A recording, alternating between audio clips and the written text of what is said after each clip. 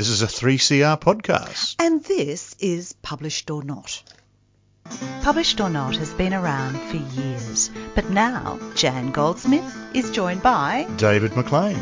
We will chat about words and writing, authors and audiences, publishers and printing, a voice for them all on 3CR. Published or Not, every Thursday, 11:30 till noon. When you get home, baby, write me a few of your lines. David, it is Jan, interesting times. people keep saying that for some reason, but Well- we are managing to move forward and maintain our sort of profile in interviewing authors. I know. Well, I chatted with Asheg Brom from afar about his book Chickens Same Duck Talk. But you were also talking with somebody? Well, I talked with two people. I had an interesting experience managing to talk to two people almost simultaneously, but in the one call, Angela Segalia and Gay Lynch. So that's all about suspense. Well, how about we hear about it now? Here we go. Perhaps now is not the best time to talk about those stories that keep us in suspense. Then again, suspenseful stories can give us an insight into how we think and function at such times. So this collection, entitled Thrill Me from Glimmer Press, might just be the antidote we need as we entertain ourselves in isolation. I have two contributors to this collection with me today, Angela Segalia and Gay Lynch. So Angela and Gay, welcome to 3CR. Thank you very much. Thank you, David. Now, first, Angela, if I could start with you. Your narrator, Catherine McGill, Yes. has Alzheimer's. A woman puts her arm around my shoulders. Cat, what you doing out here in the wind? It's going to bucket in a minute, she says. I smile at her. I know her now. You must be Rosie's mum. Oh, love, I am Rosie. It's the storm, isn't it? I'm interested in the potential of Alzheimer's as a narrative device. You've got an unreliable narrator there. Well, that's true, but I was interested in doing the story in a way from her point of view and to try and create the confusion and the disorientation that she must have felt without necessarily having that experience myself, thankfully, and also the fact that she is a vulnerable person, and so much of our society is about vulnerability, and there's a little bit of elder abuse there. So it was trying to bring together all those elements and to portray her as a vulnerable individual who can't quite think clearly and yet is the subject of other people's influence on her. You've also got the notion then of even reality being unreliable. That's exactly right. And that's when I portrayed her contact with the police, that the police were not likely to believe what she said.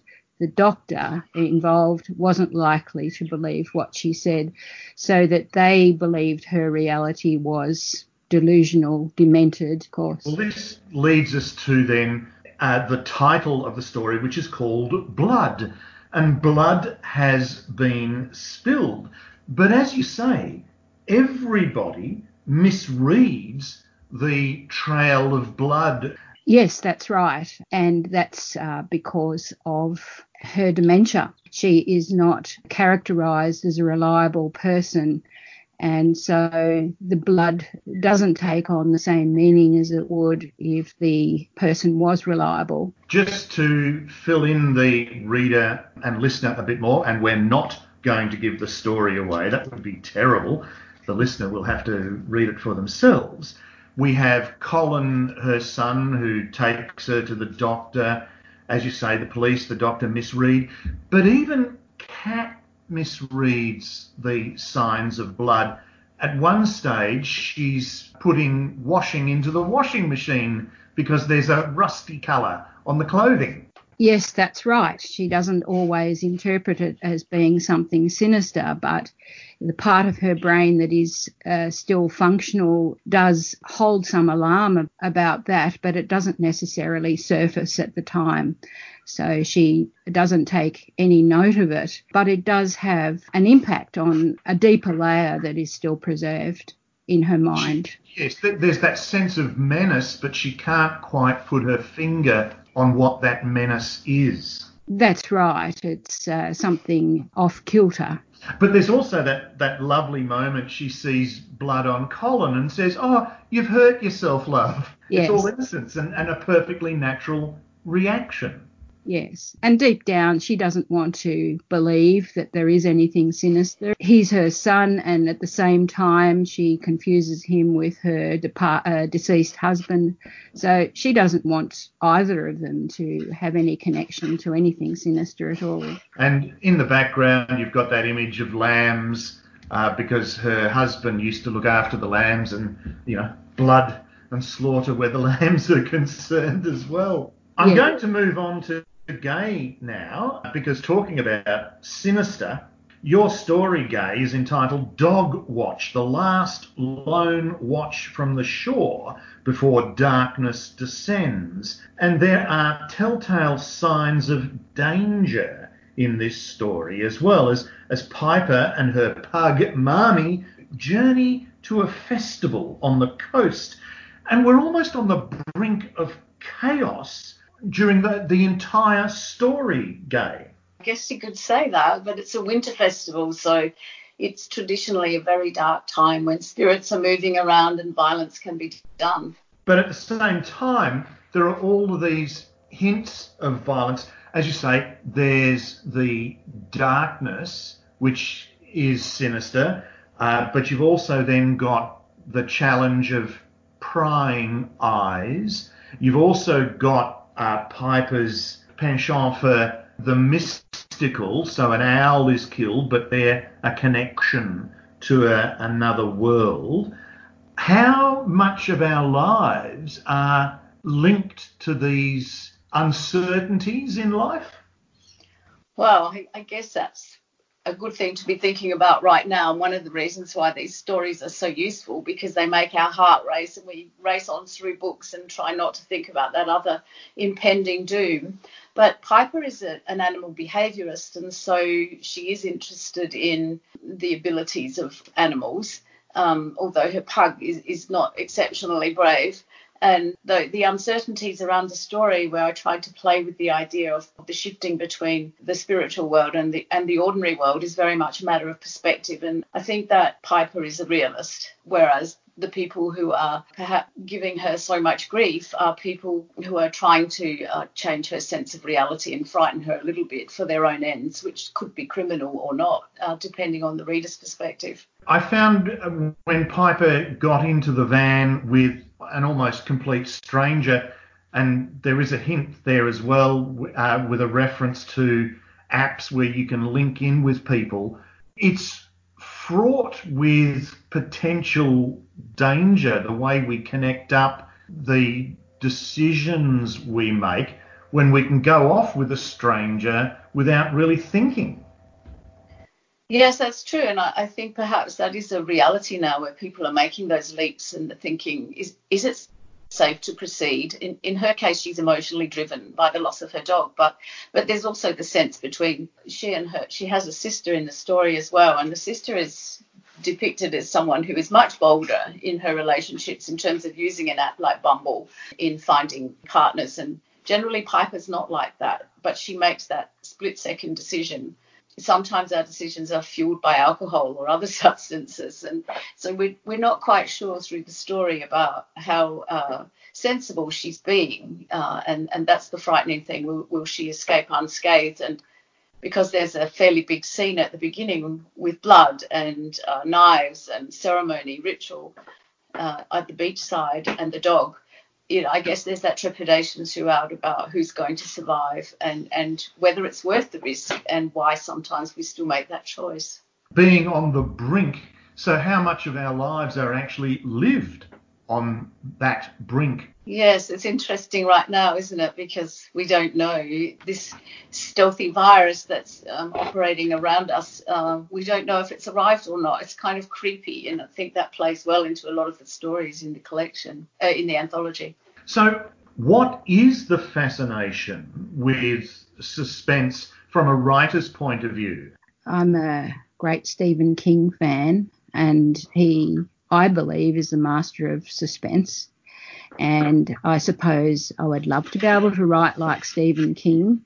I don't think I'll ever get there, but I think it's influence and what I have read and how I want to create something that stirs people up, I suppose. Well, I think I'm probably a big fan of literary fiction, so I will stop and pause for aesthetic moments. I have a great love of beauty, but the thing that keeps people racing through a book is the suspense and the narrative tension, and there's so much narrative tension in all these stories. It drives all the stories forward, but some of the powerful stories for me are the ones where there are dramatic effects or exotic settings or symbolic content, wolves and so on. I'll just put this another way then. What are you looking for in the reader? What are you trying to generate then in the reader when you write a piece of suspense? In this particular story, I think what I was looking for was a little empathy with the old lady, a bit of empathy with some of the other characters, even Colin, who, and I won't give the story away either, but even people who do bad things deserve a degree of empathy because you don't always know where it's come from. I guess we all hope that what we want people to do is to turn the page, keep turning the pages, to gallop on through your book. And so that's why we include hooks and ambiguities and a big scene and then reversals and surprises. So all those things are terribly important, and pacing them in a short story is quite a different technique. They're also reality in many ways. We like to think our lives are logical and reasonable, but there are these elements of suspense, these hooks, these turns, these twists that occur in day-to-day life anyway, and we need to be prepared for them. Yes, that's true. So I guess these stories are a comfort in some ways because they show resilience. And it's a good point to end on, this notion of resilience in this day and age. I'm going to have to finish the interview there, but I'd like to thank you both. This is the first time I've done a group call on Skype, but the book is called Thrill Me. It's edited by Lynette Washington, and it's from Glimmer Press. So Gai and Angela, thank you very much for talking with me today. Thank you, for David. inviting us. Thanks, David. And now it's my turn. Ashok Brahm has done something that many of us dream of doing, but we don't do. He's lived and worked in a different country with a different culture and wrote about his time there in his book, Chicken, Sane, Duck, Talk. Welcome, Ashok. Hello, it's great to be here. Thank you very much. Ashok, the title Chicken, Same, Duck, Talk seems a bit confusing. Can you explain it? Well, it's basically Chinglish. Long time no see. It basically translates as I might as well be a chicken talking to a duck. So it's an expression about miscommunication. But, the actual expression, ji tong ya jiang, it directly translates as chicken same duck talk. It's a good title because actually you've explained exactly where you were. China. You had friends who said that there was a vacancy at the school they were teaching at, and you went for a year, but you stayed 9 years. So what ages did you teach? I was teaching in universities, the university ages, and so, around 20 to 25. In terms of the part-time jobs, I taught everything from literally kindergarten to businessmen. My main job was at universities. Well, yeah, but quite often those students just wanted to learn English to pass an exam. They didn't really want to learn. So there was plagiarism that came in. And I loved your descriptions of the competitions in public speaking, how quite often they just learnt something, but you, with a little bit of drama, got them to involve with their body language. You did quite well with that, didn't you? Yeah, they were some of my proudest moments, yes. The thing is, like, it's very, very hard to generalize about students. There are people who just want to pass the exam. Yes, the country is full of them. But when I was teaching in Nanjing, I was teaching in Wuhan first, but then in Nanjing, I was teaching postgraduates. And in China, the difference between undergraduates and postgraduates is phenomenal. And so...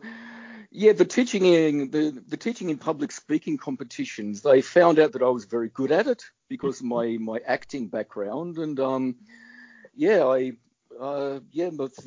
my students won prizes left, right, and centre, and I was very happy with that. But there were problems with teaching. Basically, the universities supplied the accommodation, but it seemed to always not be particularly good. And the administration in universities, they weren't particularly well organised, were they? Oh, well, it's a lot of cultural differences. I mean, one of the biggest cultural differences that I talk about extensively in the book is there's mianzi, which is losing face and gaining face, and guanxi, which basically translates as connections.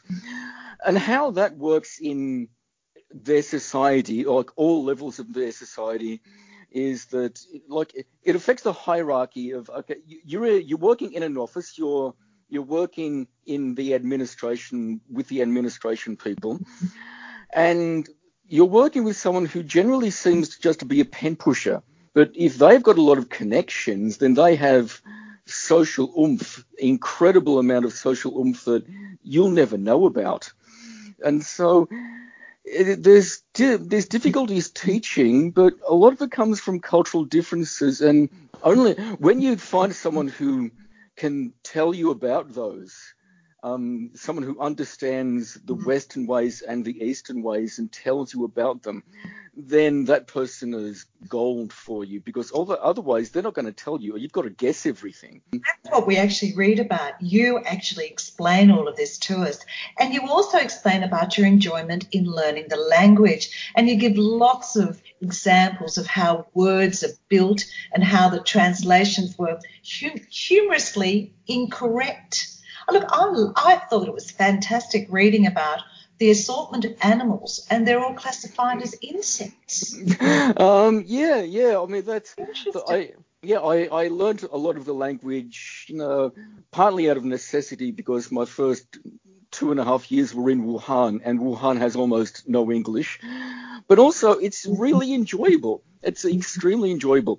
And yes, there's one part of the character is called a radical, and the radical that means insect, it covers a huge range of animals like crayfish and snails and frogs. But the one thing you point out is, as a woman, you don't want to have the name of Debbie. Yeah, it sounds very close to Daibi, the Chinese word Daibi, and I got various versions of how offensive that is.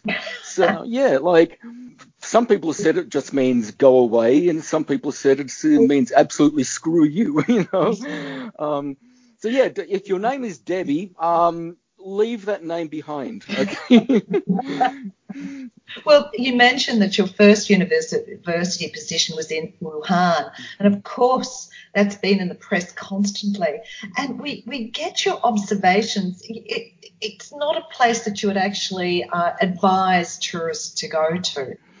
Well, look, as I think I say in the book, look, in retrospect, I'm very, very happy that I went to Wuhan first. So it's kind of, it is the deep end. But yeah, I don't want to say really bad things about it, but look, I traveled extensively around China, and it is the dirtiest city that I went to by far. And what I mean by that is, well, I think you actually, in the book, you call it the land of the rising phlegm.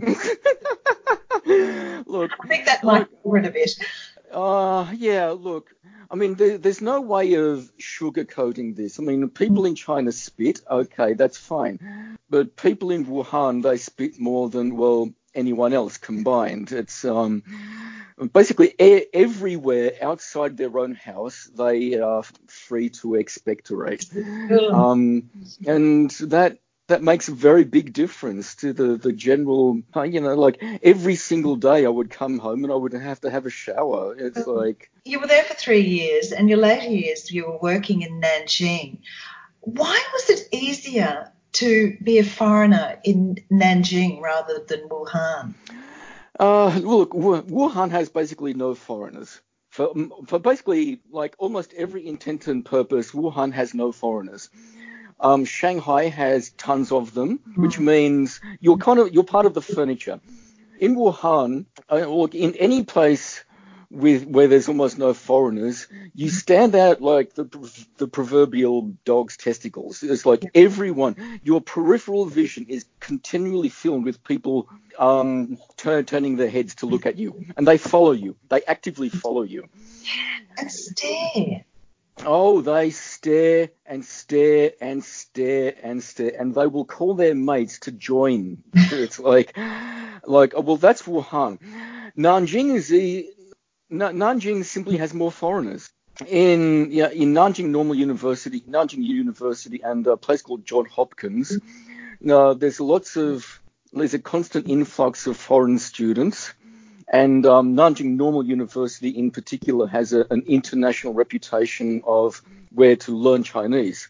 And so there's just, within the little CBD of Nanjing, there's simply more foreigners, which means the novelty has worn off, basically. You're just another alien. Yeah. Now, of course, you were over there as an English teacher, but you wrote also about being a tourist in China. And, there's things we do know about the Great Wall and the Terracotta Warriors. But you wrote about something I'd never heard of, and I had to look it up, and I was fascinated. The Tulo cluster. Yeah. Wow. What an incredible sight. About my last 4 years in Nanjing, I got on Wikipedia and I looked up all the UNESCO heritage listed sites in China.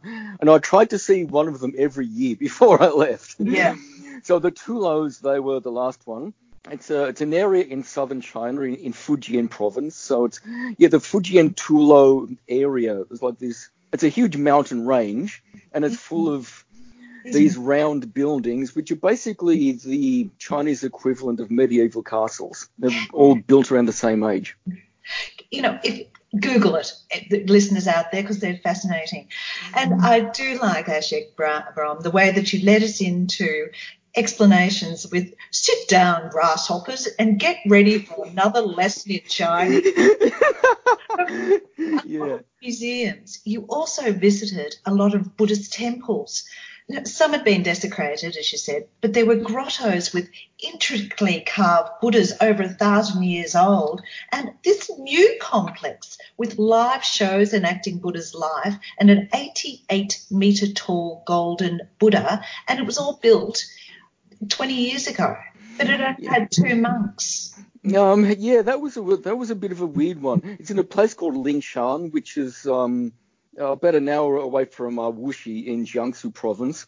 So it's this huge. It's a massive golden statue of Buddha. It's kind of like as I wrote in the book, it's kind of like a Disneyland of Buddhism. It's got like different buildings from all the different parts of the history of Buddhism, and it is an absolutely incredible place, but there's absolutely no history in it. It was just, it was built extremely recently. Do you sort of see that there's a religious resurgence coming in China? Oh, that's very, very hard to say, because it's like the official political state of China at the moment it's called communist with Chinese characteristics. That's what China is officially now, because I proofread one of the province yearbooks. So That's what it is officially, but on the street level, it's like China is capitalist. That's what it is at the moment. The vast majority of my students were atheists. A small handful were Buddhists. A surprising amount were Christian. Thanks to the missionaries who floated around, and yes, I taught with a couple of them. There's not much faith in China at the moment. I think they still believe in good luck, and so they go to temples and light all the incense and all the candles and stuff. But it's difficult. I'm not sure. That just seems such intensely capitalistic and materialistic at the moment. It's really hard to tell, hard to say. Look, you summed it up in the book: a historical pride, but spiritual blankness.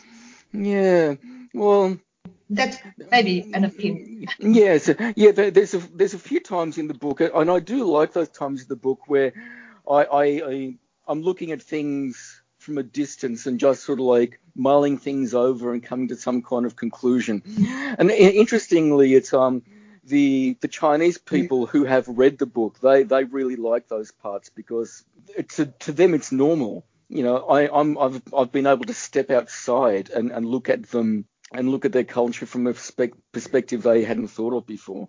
So yeah, I remember when I went to one of the temples over there, Hangzhou, I believe that was, and so yeah, the spiritual blankness, like they're proud of this past, they're proud of this stuff, but they don't know what to do with it anymore.